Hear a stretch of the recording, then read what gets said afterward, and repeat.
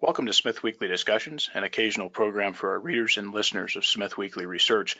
Please note this program is a private discussion and everything contained herein is for entertainment and educational purposes only. With that, we hope you're in a comfortable position, along with your favorite beverage, to enjoy the discussion. Before we get into our talk today, we want to say thanks for questions coming from our audience of Smith Weekly, including Gordon S., Paul M., Andy J., and Cindy W. We have on Christian Milau, CEO and Director of Equinox Gold Corp., a gold-focused producer and developer that has multiple mines and development projects spanning California, United States, to Brazil. The company is listed on the Toronto Venture Exchange under the symbol EQX, and also on the US OTC markets under the symbol EQXFF. The company also has listed warrants on the Venture Exchange under the symbol EQX.WT. Christian, thanks for coming on the show. Oh, thanks very much for having me. My first time. I'm excited to be here. Christian, tell us a bit about your background and what attracted you to the publicly listed natural resource mining and exploration sector. Yeah, I mean, my background, I guess originally I'm a chartered accountant and an ex-investment banker, and I've worked, in Vancouver, Toronto, London, around the world, and really got exposed to resources when I came back to Vancouver, and it's such an important part of the Vancouver business community here. There's a real capital markets and vibe for creating smaller companies and trying to create companies that grow into mid-tiers and larger companies over time. So really, when you come into this market here, and I came from a background that was a little bit transactional oriented and finance oriented, you marry the two up, and in a way, mining fits really nicely when I'm an ex-banker back in Vancouver, and mining is one of the main sources of business here. And mining is such an international business, and it's got so many different cultures and influences and opportunities that it was just a really exciting environment to be involved in. And I got back to Vancouver, I think it was in 2007, and I got involved with New Gold back in the day when we were originally just creating New Gold on the three-way merger, and was there for those early years of growth. And then in 2011, I ended up at Endeavour Mining, kind of in a similar place, but I moved back to Europe. And basically, we had bought one gold mine and we grew it into a 5 gold mine company. And then I came back to Vancouver and joined True Gold, and we were going to build another company, but we ended up turning around the one assets and building it and then selling it to Endeavour in the end. And now this is sort of that fourth venture where we started out with one asset in Brazil to basically rebuild it, capitalize it, and then build a company around it. We're sort of 2.5 years into that venture as a team here. And so it's been pretty exciting times. It's tough to do in these difficult markets, but there's a bit of light in gold in the last few weeks. What is going on in the gold equity markets as far as sentiment, capital deployment, and prices? Where are we on the chart, and where do you see us going in the coming years? Yeah, I mean, I still remember the days in 2013 where we had, I think it was a Friday and a Monday around Easter, and the gold price fell like $100 almost a day there. It was a pretty tough time, and it really hasn't recovered to those levels until maybe today. I haven't even actually checked, but it's been a pretty tough 4 or 5 years for sure. Number one issue really is raising capital, advancing projects, and actually delivering on growth strategies. And I think we're starting to see the light here. The equities really haven't followed yet, although in the last few days, I would say they're starting to perk up. The gold price has been okay, in that sort of 1250 to 1350 now, 1380 range. And, gold mining companies can make money at that level. I think they can also finance certain projects, or certainly the good ones. And I think you're just starting to see some of those generalist investors and some of the speculative money that was in cryptocurrencies and cannabis, et cetera, starting to come back into our space. So it's been a long time. I think a lot of people have been patient, and we're hoping that maybe it's starting to turn that corner now. One really good anecdotal bit of evidence for me was literally, I think 10 days ago when that gold started to jump over 1300, I think it hit 1340 on that Friday a week ago. And basically we had a big generalist investor come in and buy about 4% of our company off of one of the other shareholders. So we saw someone finally talking about investing in gold and actually acting on it and buying a gold stock who's not normally a gold investor. So I think you're just starting to see the tip of the iceberg there. So you've decided, just looking at some of your directorships and some of your management roles, you've decided to spend the large bulk of your time with Equinox, focused there. Why did you decide to take a position that you are in at Equinox, and who is instrumental in getting you over to Equinox? Yeah, I guess it was the summer, or it was April 2016 when we sold True Gold, and myself and four of the other management team members obviously built a good partnership and bond, and we were sort of looking for assets company situations where we could go into that we could contribute our time, effort. We're all sort of in the, I would call it mid to late 40s, maybe early 50s, maybe a generation or two younger than some of the people who've been around for a while in our sector and been very successful. And we felt we could go in and help turn something around and raise the capital, even in these difficult markets. And I think finding management teams that are willing to invest their own capital, number one, but get together and stay together is tough sometimes. And we actually were looking at a number of assets. We kind of bid jointly with a few other investors and financial parties. And we were actually pitching something to Pacific Road Private Equity, who is, I think they're 4.5% shareholder in us right now. They were almost a 50% shareholder of Luna Gold back in the day. And they actually asked us when we were talking about another asset, whether we'd be interested in getting involved in Brazil and in rebuilding and basically fixing the asset they had down there. And we went down to take a look, and we actually fell in love with the asset. And we thought it was an absolutely fantastic property. Felt very similar in terms of the rock, the geology, the climate, the mining environment. Is we'd been working in West Africa for about 7-8 years before that. And you think back in time, those areas actually used to be joined up many millions of years ago. And so we thought, wow, this is a great project for us. It's got a good capital sponsor who's going to help us turn it around. And 2.5 years later, we've done a couple of mergers, and now we're a 3-asset company. Can you give us just kind of an overview of the company for the audience who may not be aware of the company? Go ahead and give us an overview, and then we'll start to get into it. Sort of high level to start. We're an America's focused gold mining company. We really are focused on gold. And 18 months ago, we sort of set a sort of clear strategy, vision, direction, I guess, when Ross Beaty got involved with the company. And basically, we want to be a growth focused company, which was probably a dirty word at the bottom of the cycle for gold. But Ross is very much a guy that invests countercyclically, buys things when no one else wants to buy. And I like to think that I'm on the same wavelength. I just don't have the same capital base to do it. But we put all of our own money in. We got Ross involved, and then we basically put together a company that has one producing mine in California called Mesquite, which we bought off of New Gold for about $150 million late last year. It's a mine that's been producing for about 30 years, and it's got a shorter life to it, but it's a big heap leach mine sort of out in the desert in California. Got us into production at the end of last year. We wanted to be producing gold. And then the second one we got into production literally is weeks ago, May 14th, we poured gold in Brazil at Aurizona. And that's a past producing mine that will now produce roughly 130 to 40,000 ounces of gold per year, which is the same scale and size basically as Mesquite.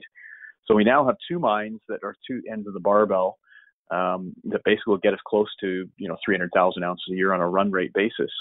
And then we also have a really exciting project also in California. So we're becoming a bit of a Western U.S. focused company as well. That is called Castle Mountain. Again, another past producing mine. There's a bit of a theme here. It's been reclaimed, but it still had its permits in place. And we plan to put that into construction and ultimately production next year. So we can have 3 mines actually up and operating next year. So we think that we're really building some scale, some leverage to the gold price, a nice diversified asset base. And we're very much focused on growing this company to really target roughly, we say, 1 million ounces a year on average of production. So we will need to acquire a couple more assets along the way. So how about company structure?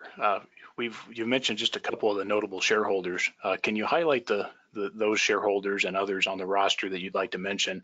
How many shares are out, and what key management would you like to mention? Yeah, in terms of the structure, so we have basically 550 million shares out. We are listed on the Venture Exchange, as you noted earlier. I'm not sure if we're the largest company or certainly the largest mining company on the Venture Exchange. So one of our goals this year with the scale that we now have and the liquidity that's coming into our stock recently is to seek a U.S. listing and also to graduate to the TSX full main board. And so I think we're now a very U.S. focused company. We do have a lot of U.S. investors, and I think we're also of the size now that should be graduating to those types of exchanges. So we plan to do that this year. We have basically, in terms of shareholder base, our largest individual shareholder is Ross Beaty. He owns about 12% of the company. Richard Wark is probably number 2 at give or take 6% of the company.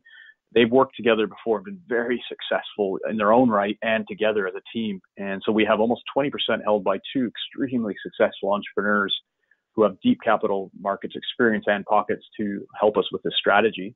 And then our smaller shareholders tend to be on the entrepreneurial basis, groups like Lucas Lundin and his group, David Lowell, some great names in our industry. So we're really excited about having that. And then we're just starting to get the institutional capital into our structure. So BlackRock came in late last year and they own about 5%. This new shareholder is a generalist, just came in literally a week ago, who owns about 4%. And then we have Pacific Roads owns about 4.5%. And then we really fall off to smaller stakes for institutions. So we really think it's an opportunity for institutions to start looking at us as a gold name for their portfolios. And then on the other side of it, which is really another new addition this first half of this year, is we've actually totally refinanced our balance sheet, restructured it. We used to have project finance funding for Aurizona in Brazil and an acquisition facility for Mesquite in California. And those were separate debt structures that didn't allow cash and capital to move between our assets. So it was really tying us up in knots. And obviously higher cost of capital, because when we started out, we were a one asset development company. And so this year we were able to refinance Sprott, which was a 10% coupon debt, with a 5% convertible note with Mubadala, which is for $130 million. They're the sovereign wealth fund of Abu Dhabi, who were looking to partner with someone like Ross Beatty to grow a gold mining company. And they've come in and basically totally refinanced to cut that interest coupon in half and are there to support us with capital for the future as we want to grow. And then also we took that Mesquite loan that was down at the California level and moved it up to corporate. And so the group of banks, being Scotia, Bank of Montreal, Societe Generale, and ING, are basically big corporate mining banks that will help us grow as well. But they've brought all of our financing up to the corporate level, cut our interest rate and coupon, and made the flexibility within our structure much greater. So we think we're extremely well set up now in terms of shareholder base and our partners for funding for growth.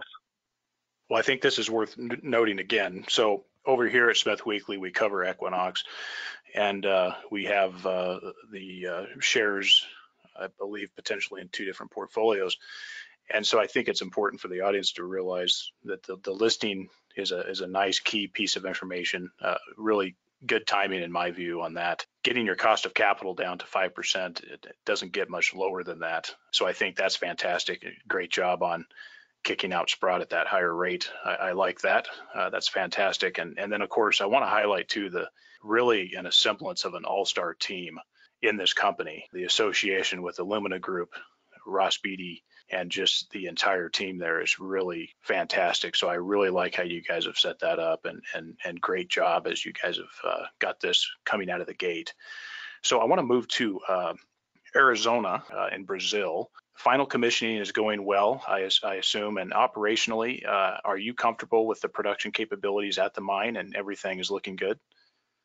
Yeah, so we poured gold May 14th. We're probably a quarter late on pouring gold, so we're a little disappointed with that, and disappointed in ourselves.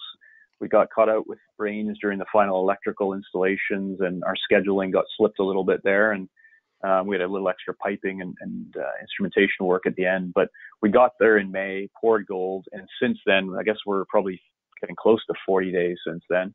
The mine has ramped up extremely well. We've basically, within the first 30 days, hit, I think, sort of 75% of expected throughput, which is fantastic. So it took us about 4 weeks to get up to kind of levels that are very close to that commercial production level, which, if all goes well and we continue on this sort of trend, we hope that maybe it could be as early July, we're announcing sort of commercial production. So that's a pretty darn quick ramp up. So yeah, very excited and pretty happy with how it's ramped up. Okay. And where are we at in terms of self-sustaining cash flows? I know we're probably not there yet, but do you see the company with the current financial situation, do you see the company needing to raise more capital in 2019 to get that self-sustaining point via production? Or do you feel like that's sometimes a little bit of a function of the prevailing gold price over the next year or so? Yeah, I mean, it's a bit more of a complicated question or answer as well. Because for us, we do want to grow, and we really want to make sure that we're on a fairly fast track here. Ross has set a pretty tough and tight timeline to grow this to 1 million ounces by 2023 or end of 2023. So we do need to add a few assets, and we need to build our Castle Mountain project. So along the way, there is the opportunity or potential that we will need some capital. Now, we are turning the corner here with the 2 mines in operation now that cash will start coming in rather than going out, which is a nice thing to see. But we do want to get building on Castle Mountain sometime this year. So in a sense, it'll depend on how long we want to wait to start building that, what the gold price is ultimately, and what our funding flexibility is. But it looks like we've just about closed the final close on our debt refinancing here. We just had to register security in Brazil and do a couple other bits of paperwork, but we're almost there. So we may have that flexibility in the portfolio and in our balance sheet structuring at the moment to fund it. But I don't want to say we won't raise capital in the future, just in that we do want to grow the business and we want to acquire other assets too. Absolutely, and it makes sense if there's a need to, if there's a value creation going on and there's a need to finance, it makes sense and to go ahead and get it done and get it over with. Regarding production, expansion, and development, I want to see if I can squeeze you a little bit to get a timeline out of you on your production levels and so forth over the next 3 years. Now, to get to that 2023 end year goal of 1 million ounces, can you give us kind of a timeline and strategy of really how you get there? Sure. So our 2 producing assets being Mesquite and Aurizona, Mesquite probably has a more variable level of production, but it's produced over the last 10 years between 110 and 150,000 ounces. So that kind of range is probably a good thought or thinking point. And then Aurizona is scheduled to be doing about 130, maybe 140,000 ounces at current sort of production run rate levels. And those 2 will make up a large chunk of that, obviously getting close to that 300,000 ounce mark. Then you add in the Castle Mountain Phase 1, which should be in production at some point in 2020, probably second half. That can produce about 50,000 ounces in that first phase. It's a small starter kit, I guess, to get the mine back into production. We do have to, behind the scenes, do a little bit of permitting and access some more water wells to build Phase 2, which is actually the big phase for Castle Mountain, which will produce 200,000 ounces a year. So between Mesquite and Aurizona, you have almost 300. Between the second phase and adding the second phase of Castle, you can potentially add another couple hundred. So that's getting it close to that 500,000 type mark. And that will take us a few years beyond putting the Phase 1 back into production at Castle. So, within that 2023 framework, we should be able to get Castle up and running as well. So we've got the 3 core assets to start, which kind of gets us halfway there. But then we do need to add assets. We made it really clear to get something like 1 million ounces, we will need to add probably a couple of assets at least, depending on the size of them. So we are actually going to start looking again at acquisition opportunities in the second half of this year. And our target sort of range tends to be 100 to 250, 300,000 ounces of production. Anything much bigger and probably the majors are more likely to be the buyers. There are a lot of single asset developers out there and single asset producing companies and assets that get spun out of bigger companies. So we really think it's achievable to add a couple more assets as well as finish off our construction pipeline here. Okay. And with Aurizona, with the potential expansion there by 2023, do you see Aurizona really helping to kick that number up? Is there some stuff there that has yet to be unveiled and determined as far as the expansion? And so do you see that really is kind of playing a good chunk as things continue to ramp up and expand? Yeah, actually, that's a good point. I mean, I didn't even touch on that, but we do look at Aurizona. We've got, I think, 1,400 square kilometers there, really prospective ground, pretty close to our current plant site. And we've already identified a couple of areas for expansion, both being underground underneath our current pit, as well as an extension along strike. And both of those individual areas could potentially double the mine life of this current mine. But also potentially, if you go underground, you're going to increase the grade. So you could increase your actual production level even without increasing the plant size or throughput here. So it could add to it. I mean, certainly when we talk to Ross, we'd love to make it 250,000 ounces a year rather than 130 to 40, which could partly come from higher grade from underground, but also maybe expanding the plant at some point in the future. But that isn't in the current works because we do need to do more exploration, do some studies on the underground before we kind of commit to that expansion potential. But it's definitely there. With this expansion work, company looking at other assets, is kind of everything on the table as far as jurisdiction? Is there any interest in Canada, other places, Can you mention maybe some jurisdictions that you guys are looking at? The map that we use in our corporate presentations generally is a really good one to look at. It tends to be the Americas.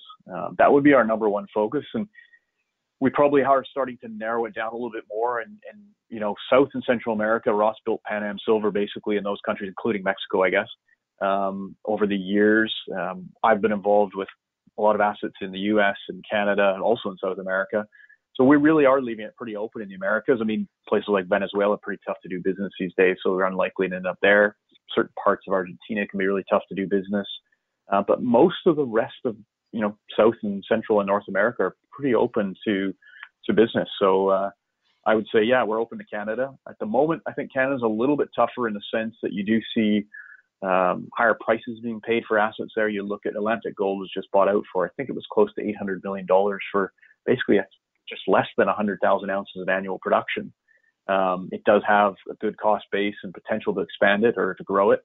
But you see the price levels being pretty high in Canada these days. People are paying up, and the Australians have certainly come in and bought a few assets recently, have set that bar pretty high. Yes, absolutely. So now that we've kind of got this high level major consolidation done at the high level with your Randgolds and Barricks and Newmonts and Goldcorps, regarding the majors and their appetite for absorbing mid-tiers, when do you think that'll pick up, and what qualities do you really see these big guys going after? Yeah, it's going to be very interesting to see what happens as the cycle does turn up. As we all know, this is a very cyclical industry and business, and quite often the capital flows in almost at the wrong time. People start throwing money in as gold price gets really high and marginal projects start getting built. So it will be interesting to see if the majors use a little more restraint as they grow. And I think a few of them actually have done some good things at the bottom of the cycle with cleaning up their balance sheets, shedding a few assets and doing a little bit of M&A when actually the prices are more reasonable. So it will be interesting to see whether it's the mid-tiers that merge to actually become the next major, or whether you see some majors buying a couple of those mid-tiers. But irrespective of all that, I think there is a gap in our space because you haven't had a lot of exploration and development over the last 5 to 7 years, that you're going to end up with a few of these super major companies, which I think we already have almost. And then you've got a few mid-tiers, and then there's a kind of a gap there.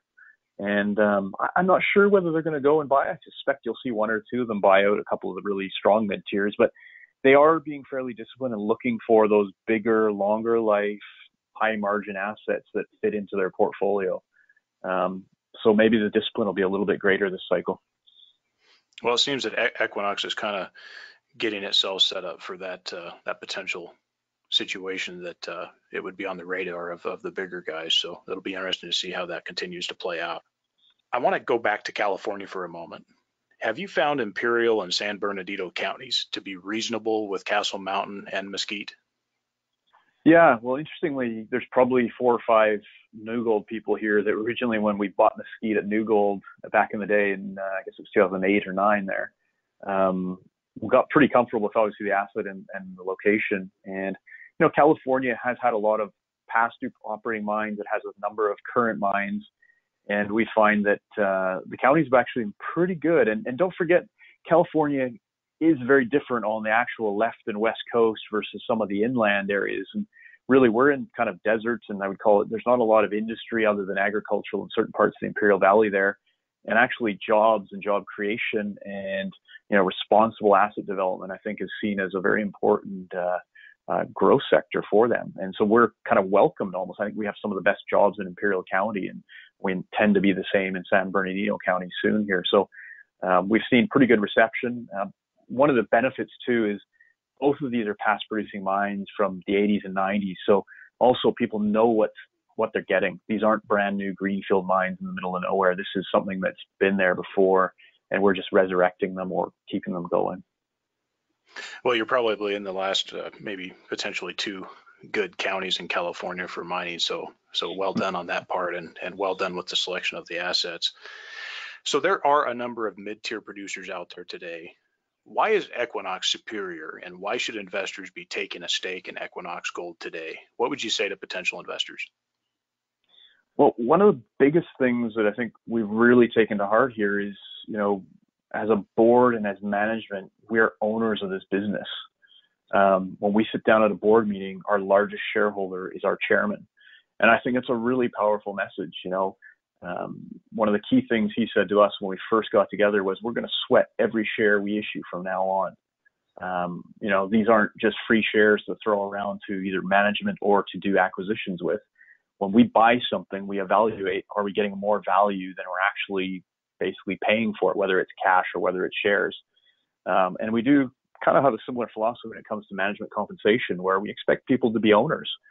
We have all bought shares in the market, in block trades, in financings, and Ross has done exactly the same. And basically Richard Wark, who's our second largest shareholder, has done the same. So there's that culture and philosophy. And I do look around our sector and other sectors, and I wouldn't personally, and I do invest in a lot of resource stocks, invest in stocks and companies where owners are not also part of management, because you treat it differently. You treat it as though it's your baby, in a sense that you have a personal vested interest in delivering some good results on. And so you share in the upside with shareholders. And I think it has a really big difference. And look at Ross's track record over the last 20, 30 years. I mean, he's delivered fantastic value to shareholders, and he continues to put his money to work where his mouth is. I think that's a huge differentiator. And then we've taken a very aggressive early stage growth focus, when I think growth has really not been a popular word in our sector. Most people have been downsizing, restructuring balance sheets, paying off debt, where we're sort of doing the opposite and saying, hey, the time to grow and actually create a business is when actually the cycle's down, gold price is lower, companies are cheaper, and when you have access to capital. And I think we've been able to do that, because a lot of people say they want to build an asset and then grow a company, but how many actually achieve it in our sector? And I think over the last 2.5 years, we've gone from one unfunded development asset now to 2 producing assets, and a third one that is basically to go into construction very soon here. And I think that's a real differentiator, is having sort of delivered on that and being owners of the business. Well said. I agree. Christian, how can investors reach out to the company for more information? Obviously, we've got our normal website and Twitter account and Facebook channels, and we do embrace that sort of new social media platform. But I think that one of the cultures here too is, as an owner and as a manager, I think myself and Relin, who's our head of investor relations, and Greg Smith, who's really corporate development and investor relations, we are very open to also receiving questions directly, to having conversations, to talking people through it, through our story. And really, all investors are important to us, not just the big institutional funds, because we're small guys too. We understand what it's like to be an investor in a company and not be a big investor. So it's a very open door policy when it comes to that. So literally just calling us or emailing us, we'll get a response, that I can assure you. Well, Christian, we really appreciate you taking the time and sharing the Equinox story and progress with us today. Thanks very much. Appreciate being here.